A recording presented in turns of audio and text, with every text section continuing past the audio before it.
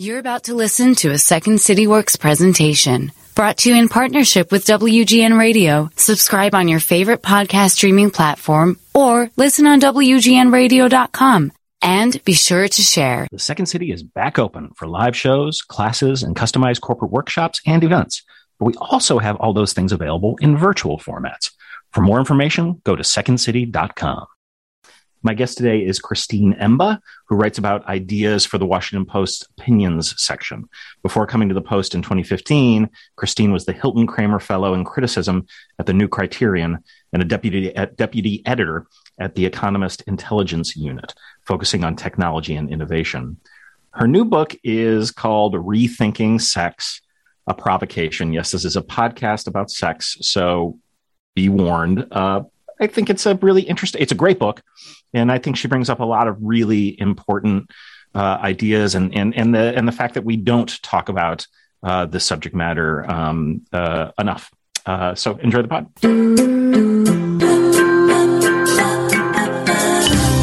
The Second City is a world-famous comedy theater, and it got so famous because it has produced generation after generation of comedy superstars. That didn't happen by magic. Second City's improvisational pedagogy fuels great performance, and the same practices that made stars of everyone from Bill Murray to Tina Fey can be applied for success offstage, at work, at home, and in the world. I'm Kelly Leonard, Executive Director of Insights and Applied Improvisation at the Second City. This podcast is about collaborative conversations, seeking connections, and finding a better way. This is Getting to Yes And.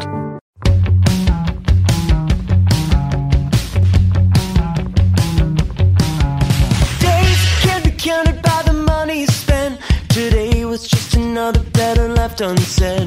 Days can't be counted by the time till rent. Tomorrow's just another like the one that comes next. The corner of the highway that leads to the job, at the desk by the boss with the elegant watch. The tick of the clock and the tick of the clock mark the moments till the ticking stops. Christine Emba, welcome to the show. Thanks so much for having me. So I specifically wanted to book you for the podcast because I knew it would put me outside of my comfort zone. But I didn't really interrogate that idea much until I read the book. And then I had to question myself, like, why did I think this topic, sex, would make me uncomfortable? So I brought it up to my therapist, and we started accumulating this list of the things we don't talk about with the depth and nuance they deserve: sex, money, death, love, grief, trauma. Basically, the most important facets of human life go on a kind of intellectual mute. Why is that? Yeah, absolutely. I mean, the title of this book is Rethinking Sex, and it's, exactly for those reasons you described.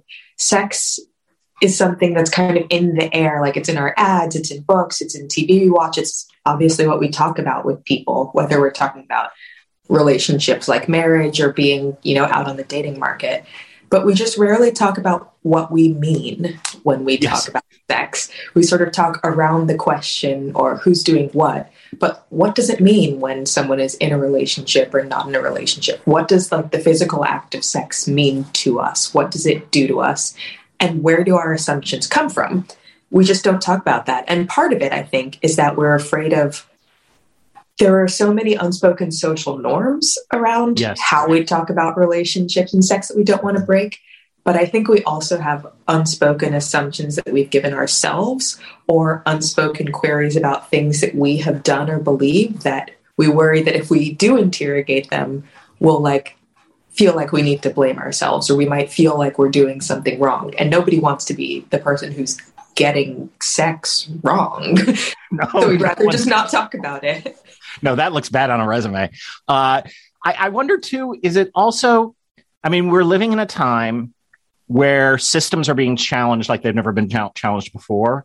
And many of us, a lot of good thinking, seemingly woke people are waking up to, oh, well, I didn't really get it all the way through. And this feels like you're also just saying, it's not, that just doesn't belong in issues of race. It also belongs in sex, right? This is just another place where these unspoken things create maybe a lot more problems than we're ready to admit.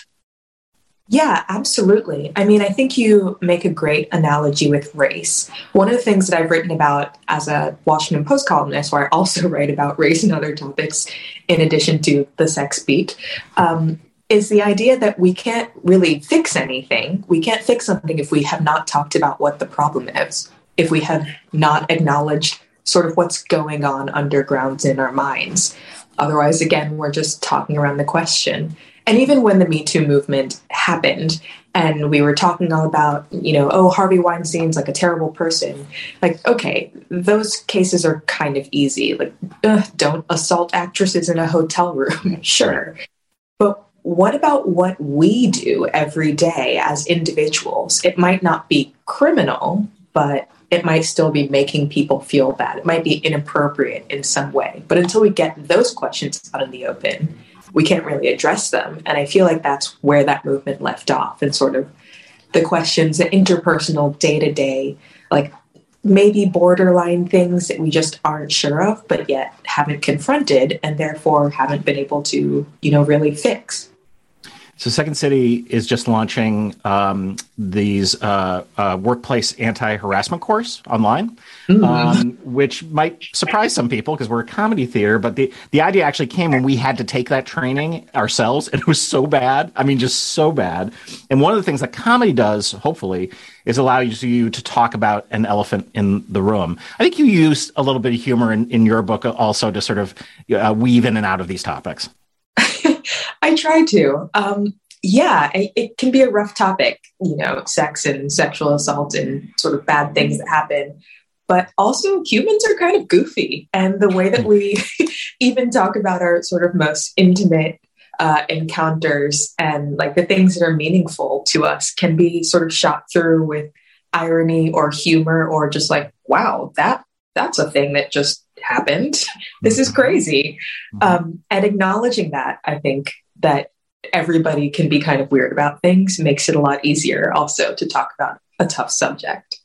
So you grew up as an evangelical Christian that converted to Catholicism in college. And I'm curious if did that contribute to a particular kind of silence around sex or a POV?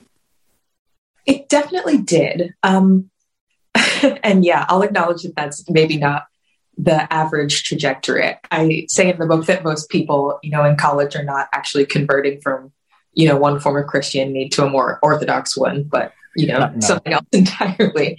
But I think growing up in Christian circles, especially, there was this purity culture ideal, where, sex was sort of something that you didn't talk about except to say that you weren't doing it. And then after you got married, it was assumed that you would be having sex with your partner and it would be the greatest ever because Christians have to prove they're fun too. But again, it was never like really talked about, like, why are we not doing this? Or like, what does it actually mean?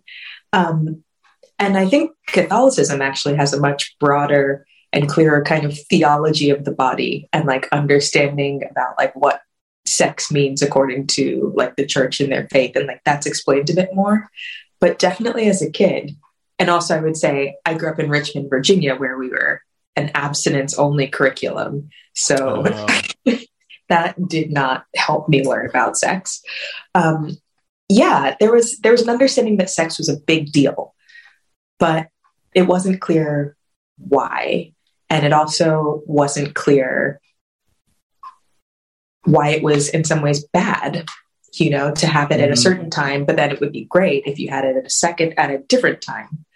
Does that make sense? Yeah, it does. And it makes me think, one of my favorite books of the past year, and I had her on the podcast, was Annie Murphy Paul, who wrote The Extended Mind, which is all about how we get thinking wrong. Our metaphors are bad for thinking because it cancels out the fact that we feel things emotionally that are part of our thinking. They're not separate. And you write in the book, you say, quote, "Our sexuality isn't an isolated behavior."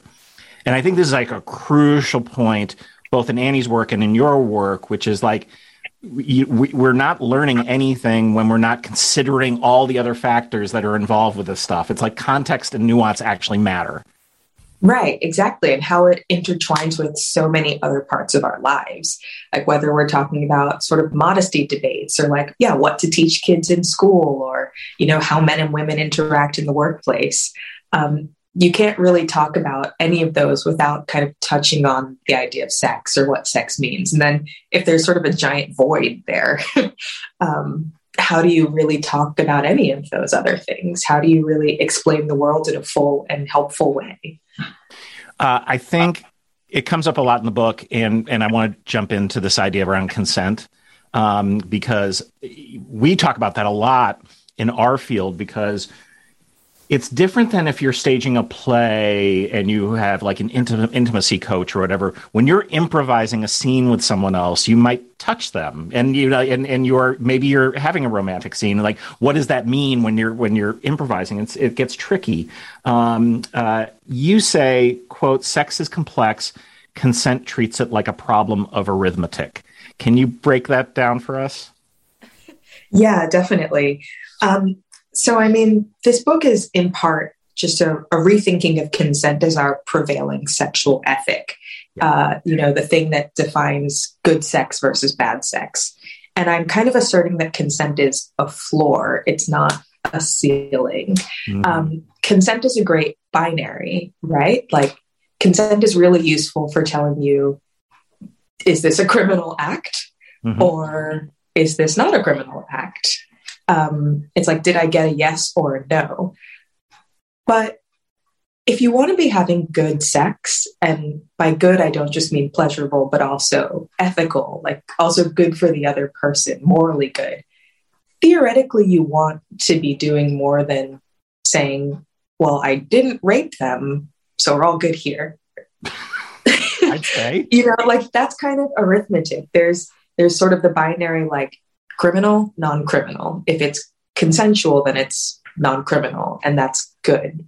But that's a small question. That shouldn't be the question. Our question should be much larger and more complicated than that. Not just, rape or not rape, but how did this make that person feel? How did this make me feel? Like, was this right in the circumstances? Was this good for both of us? Does it align with how we want to treat other people as humans? It's just a much bigger and broader question than yes or no.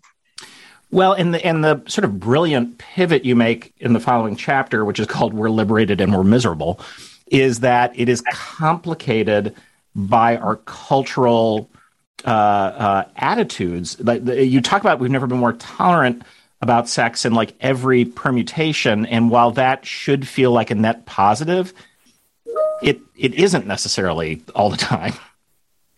Yeah, absolutely. Post-sexual revolution, I think that we, adopted almost what I describe as uncritical sex positivity. Yeah. This idea that, sex is great. The more sex you have, the better, actually. And really the problem is repression. And other than, people stopping other people from having sex, there's nothing that can really be critiqued. It's just your preference. But that then doesn't really leave any room to critique things that need to be critiqued. It's possible that some encounters are better or worse than others. It is true, in fact, that you can treat people in better or worse ways, and we can decide which are good and which are bad. I think the focus on just total freedom, I guess, total liberation without, a thought to what the consequences might be, and also just what it means to live in a society and how our actions do, in fact, affect other people, has contributed to a sexual culture that actually leaves a lot of people out in the cold. Well, you talk about freedom, and again, feels like a net positive, but also doesn't take into account what it means to be a human being in this effort of living with other human beings. It's much like that other issue of not taking into account, everything else. It's like, no, we're always doing this with other people in some regard, right? Right, absolutely. There's this idea that we have as a culture that, we're private beings. Like, my sex life is nobody else's business. the sort of like, well, if you don't want to do X behavior, don't do it and don't bother about what I'm doing. But at the same time, sex is almost a communal activity. Like generally we're doing it with another person. We learn things from our encounters and then take them to future encounters. The expectations that we set up as individuals and as groups then, permeate other parts of our lives and other circles. I think one example that I used was the, popularity of kind of more extreme sex acts due to like a rise in porn and sort of a mainstreaming of especially young people seeing it. And you could say that, this is the thing that I like to do in the bedroom. It's my bedroom. You should stay out of it. I'm a private individual. But as certain acts get more popular, it does become more likely that, say, your kid sister will be, dating a teen who has seen those on, some website and then tries them out with her. Or, if we're dating in a society where we share ideas, it means you're more likely to run into somebody else who has this idea of sex that has become sort of culturally accepted, but you aren't ready for. And we're seeing it happen a lot. Yeah. Well, the thing that popped out in the book was the Armie Hammer thing around cannibalism and a writer for Slate calling it kink shaming. And you're like, I don't think so. Right. That seems bad. I think we can say that that's bad. Yeah, that's kind of what I meant by, this uncritical sex positivity. Like just, saying, sorry, just had like a little brain split. The phrase like between two consenting adults as sort of like a cover for anything. Like it's between two consenting adults, so it's fine. Don't worry about it. It's none of your business. It's like, well, even if two adults are consenting, I think we should be able to critique and say that, maybe having the desire to like murder and disembowel your partner is worse than having a desire to like care for your partner. Maybe we can say that one of those things is better than the other. Yeah, I think maybe it certainly could be a dialogue. Guys. Some things are better than others. Yeah, well, and I think the reason this is so funny to us is, we laugh because things are true. And what we're laughing about is the fact that we don't have this conversation. We've just moved to other, like everything's good. And you're like, that's not, and I think there's just in general, I don't know if it's generational or what, but it's like we are leaving the ethic and moral conversation in a lot of different areas by the wayside. Like I don't see a lot of people and I guess that's reflected in our governance. It's reflected in all the things around us, our corporations. So I guess it shouldn't be surprising, but it is depressing. Yeah, definitely. Again, I think this also goes back to sort of the liberal individualist ideal, where, we all want to be sort of individuals who are not controlled by other people, who make up their own minds. And that is healthy for living in a pluralistic society. It is, an ideal that's kind of enshrined into our Constitution, etc. That said, we do live in a society, and we do interact with people, and we have to decide the best way to do that and what we accept and what we don't accept as a society. And I think when it comes to sex, especially, there's kind of a disconnect happening that I tried to get into in the book a little bit. I think there are a lot of people who actually have strong feelings about what they think is good, what they think is bad, what they would prefer and not prefer, but almost feel an outside pressure to not kink shame, to not impart their moral beliefs onto someone else because we're afraid of, judging other people or being judged by other people. And also, of course, we've seen how, especially in, the sexual realm, sort of moral rules have been used to marginalize people like the LGBT community. Yeah. And we don't want to do that. But yet we have to make judgments somehow. Mm-hmm. We have to decide how to live together. And if people feel like they want to make judgments, but they'll somehow be like criticized or canceled by society for stating those judgments aloud, there's kind of a psychic disconnect happening that makes a lot of people feel a little bit crazy in some way. Yeah. There's a really lovely quote that I pulled from the book that I actually sent to a colleague today, talking about a completely other matter. It's germane to this conversation, and I think to others, where you write, quote, "The binary choice between agency and victimhood is actually preventing us from establishing the foundation of basic human dignity that we need in order to build a society." And that just rang loud and clear to me, that we've set up these ends that don't allow for anything in between, which is where all the good stuff is. Mm-hmm. And it's a problem. It's a problem in discussions about sex and in the act and all that, and a problem in our culture. Yeah, it's funny, in trying to write this book, there are a lot of questions actually that I feel like got a bit meta, a little bit theoretical, and I was struggling to bring them down to earth at times. And this was one of them. So I'm really glad that it rang true for you. But yeah, we really do have a false binary. It feels like there's the idea that you can either be an agent, which is great, or a victim, which is bad. Right. And by acknowledging vulnerability or acknowledging some differences or uniqueness or even failings that you might have, that's seen as sort of making yourself a victim. And the better thing to do would be to just say that you've overcome it all, that you're kind of impermeable, and then you can be an agent of your own fate and somebody who, exists fully in society. But neither of those are true, right? Nope.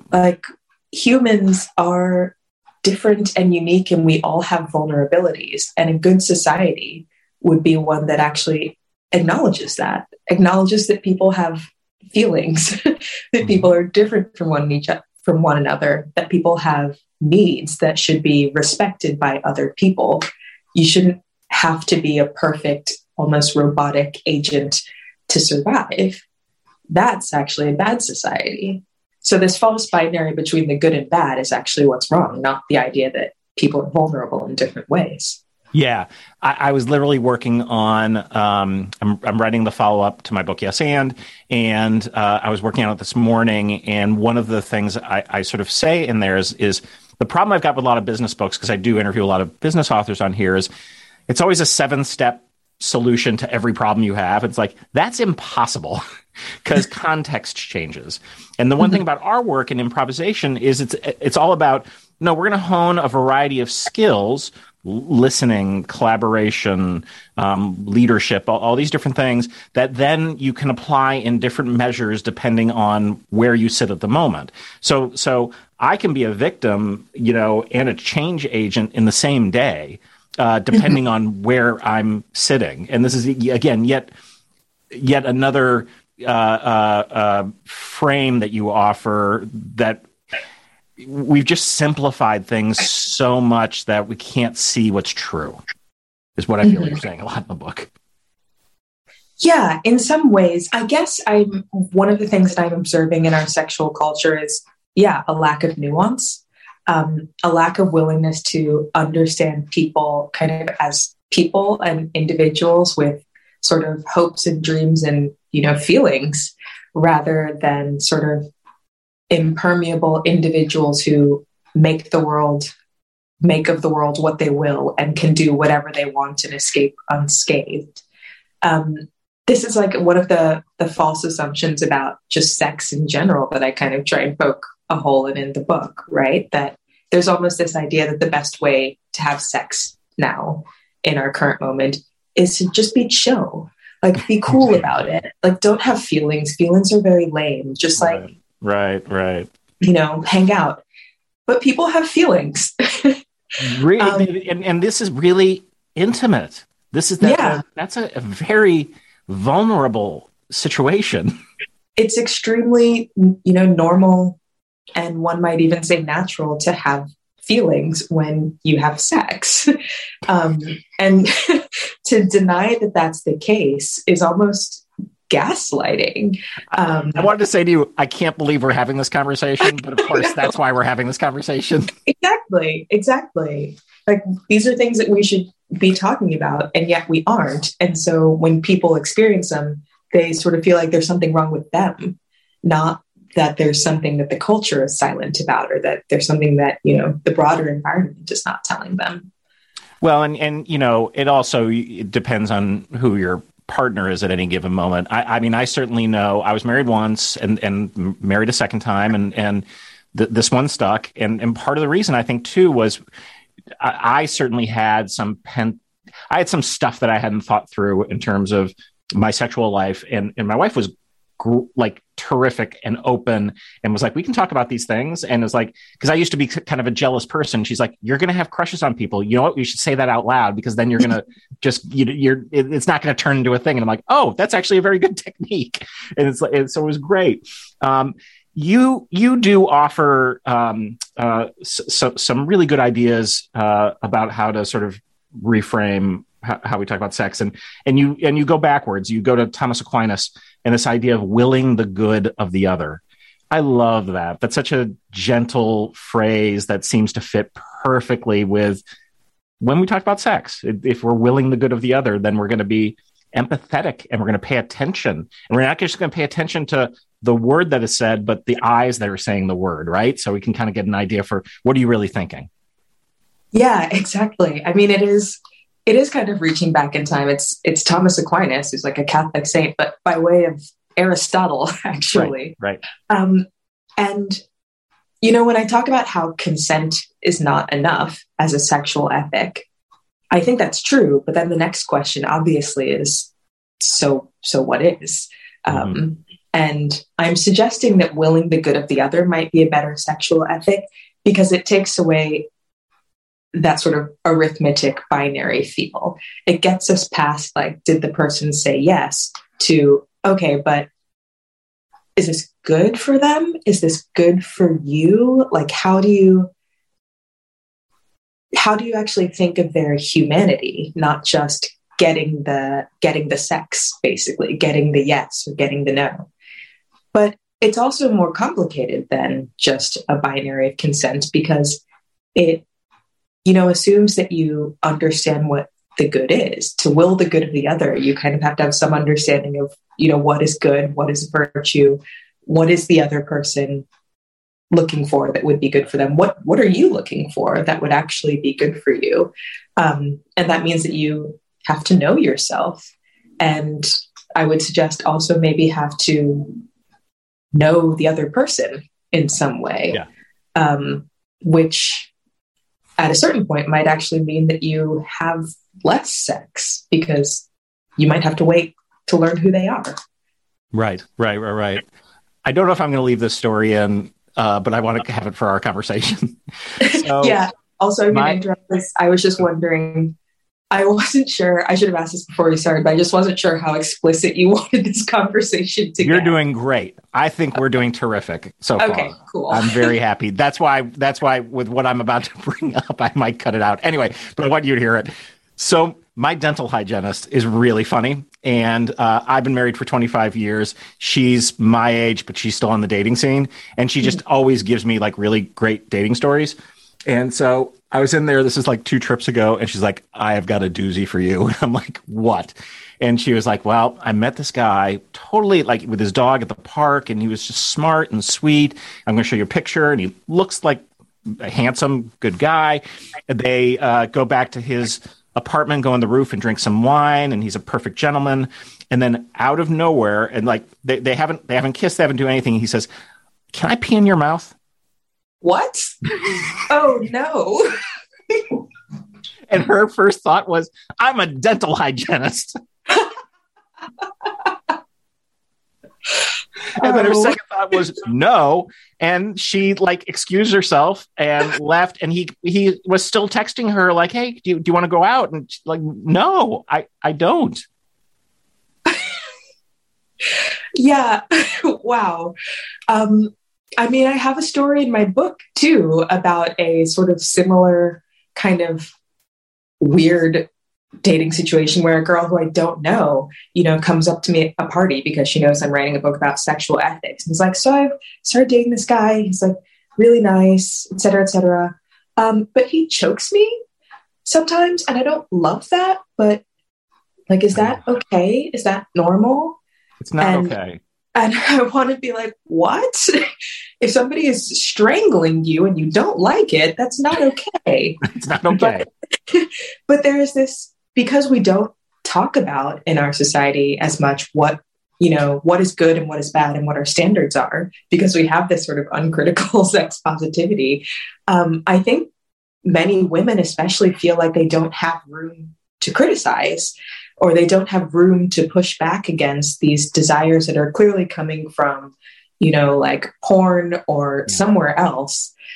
Because they're like, well, like if it's just between two consenting adults and, everybody has their preferences, like who am I to kink shame them, or who am I to like, do I have the standing to critique this? And I want people to, begin to think like, yes, I do. It's okay for me to say that this crazy thing seems crazy and not feel bad about it. Like, I'm not the one who's nuts. It's our culture that's nuts. If like this is what we're doing these days and calling it normal. Right. In a moment, I'm going to ask you for your yes and story, but I'm curious, like when I finished writing my book, which was a lot about how we take our improv principles into businesses and make human beings more successful in collaborating with each other, it forced me to actually walk the walk. And I'm curious, when you finished writing your book, did anything change in like click and change for you in terms of your behavior in this realm?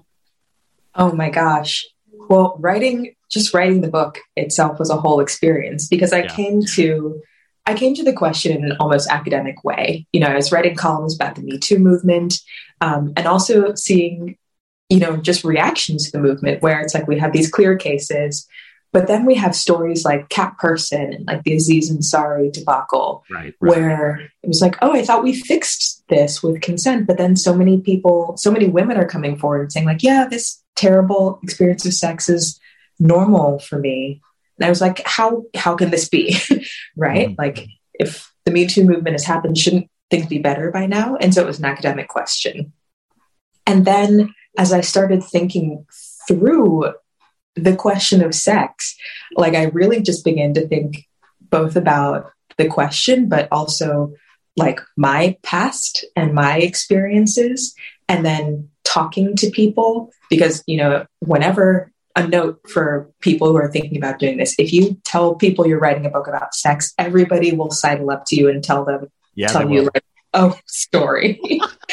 And I was also myself like still, dating at the time.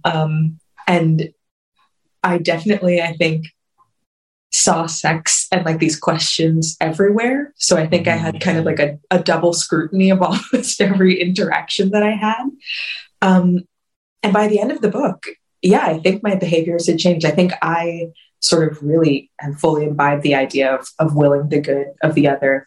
And also, trying to both de-pedestalize and pedestalize sex, like both say that right. It is important, it is something that we can care about. And also it's something that we should talk about, and it doesn't have to be a secret.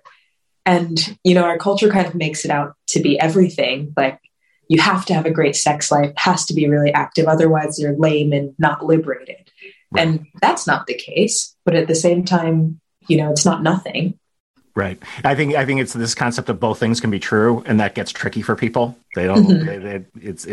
We really desperately want to know. It's that black and white thinking. We want to know, is it good or is it bad, and we're just like obsessed with that. When in fact, it's different at different times for a lot of different reasons. Right, and we have to be able to acknowledge that and talk about that with other people, so that we're really sharing the same idea when we're engaging in this intimate act with each other. Yeah. Do you have a yes and story for us? I do. Okay, great. It's less salacious in the book, actually. Okay, that's fine. But my yes and story is actually about how I came to be an opinion columnist at the Washington Post. It may have been kind of one of the yes-andiest things that I've ever done. But I was a young editor. I guess maybe hopefully I am still a young editor. But I just finished like a small fellowship at a small magazine in New York City. And I was trying to find another job in journalism. It was basically like, if I can find a job, I guess I can be a journalist. If I can't, maybe that's a sign. And a friend of a friend put me into contact over email with Fred Hyatt, who recently died. A wonderful person. He was the editor of the Washington Post opinion page. And I was like, oh my gosh, I don't know what to say to this person. This is insane. We ended up talking on the phone a bit about, ideas and what I could contribute to the Post, if I wanted to submit a few blog posts or something. And he was like, yeah, okay, well, and I've always wondered if we should just have a blog that's just about ideas. So if you have any thoughts on what that would look like, would love to hear them. And then he hung up. And I was like, yes, I do have thoughts on that. And I'm just going to make up a role and send it to you. So I just created out of thin air this idea for an ideas blog and sent it back to Fred Hyatt, even though he had not asked for this from me. And he actually liked it. And we talked a little bit more and he was like, oh, and this, if you're ever in DC, come by the office and, maybe we can meet each other in person. And so it's yes, this is great. And, in fact, I'm going to be in DC next week. I had no plans to be in DC. But it was a moment where I was like, love yes, the move. And let's go for this. And so I just turned up in his office the next week in my one sort of business dress. Yes. So try and convince him to A, let me start this blog at the Washington Post, and B, have a job in the opinion section. And Fred is kind of famous for mentoring, or was famous for mentoring and taking chances on young journalists. And he did. After that, I ended up working at the Washington Post, starting an ideas blog and becoming an opinion columnist. And I think it's because I was able to say sort of yes to the opportunity and then just go for it. Yeah. In a way that I really usually don't. That's terrific. I love the story. The book is called Rethinking Sex, A Provocation. Christine Emba, thank you for coming on the show. Thank you so much for having me. The Getting to Yes And podcast is produced by The Second City and WGN Radio. We are supported at The Second City by Mike Farinaccio and Colleen Fahey. Our show is produced by Andrew Harris at WGN. The music that you hear at the beginning and end of the podcast is by Jukebox the Ghost. If you're interested in knowing more about The Second City, you can log on to secondcity.com or email us at works@secondcity.com.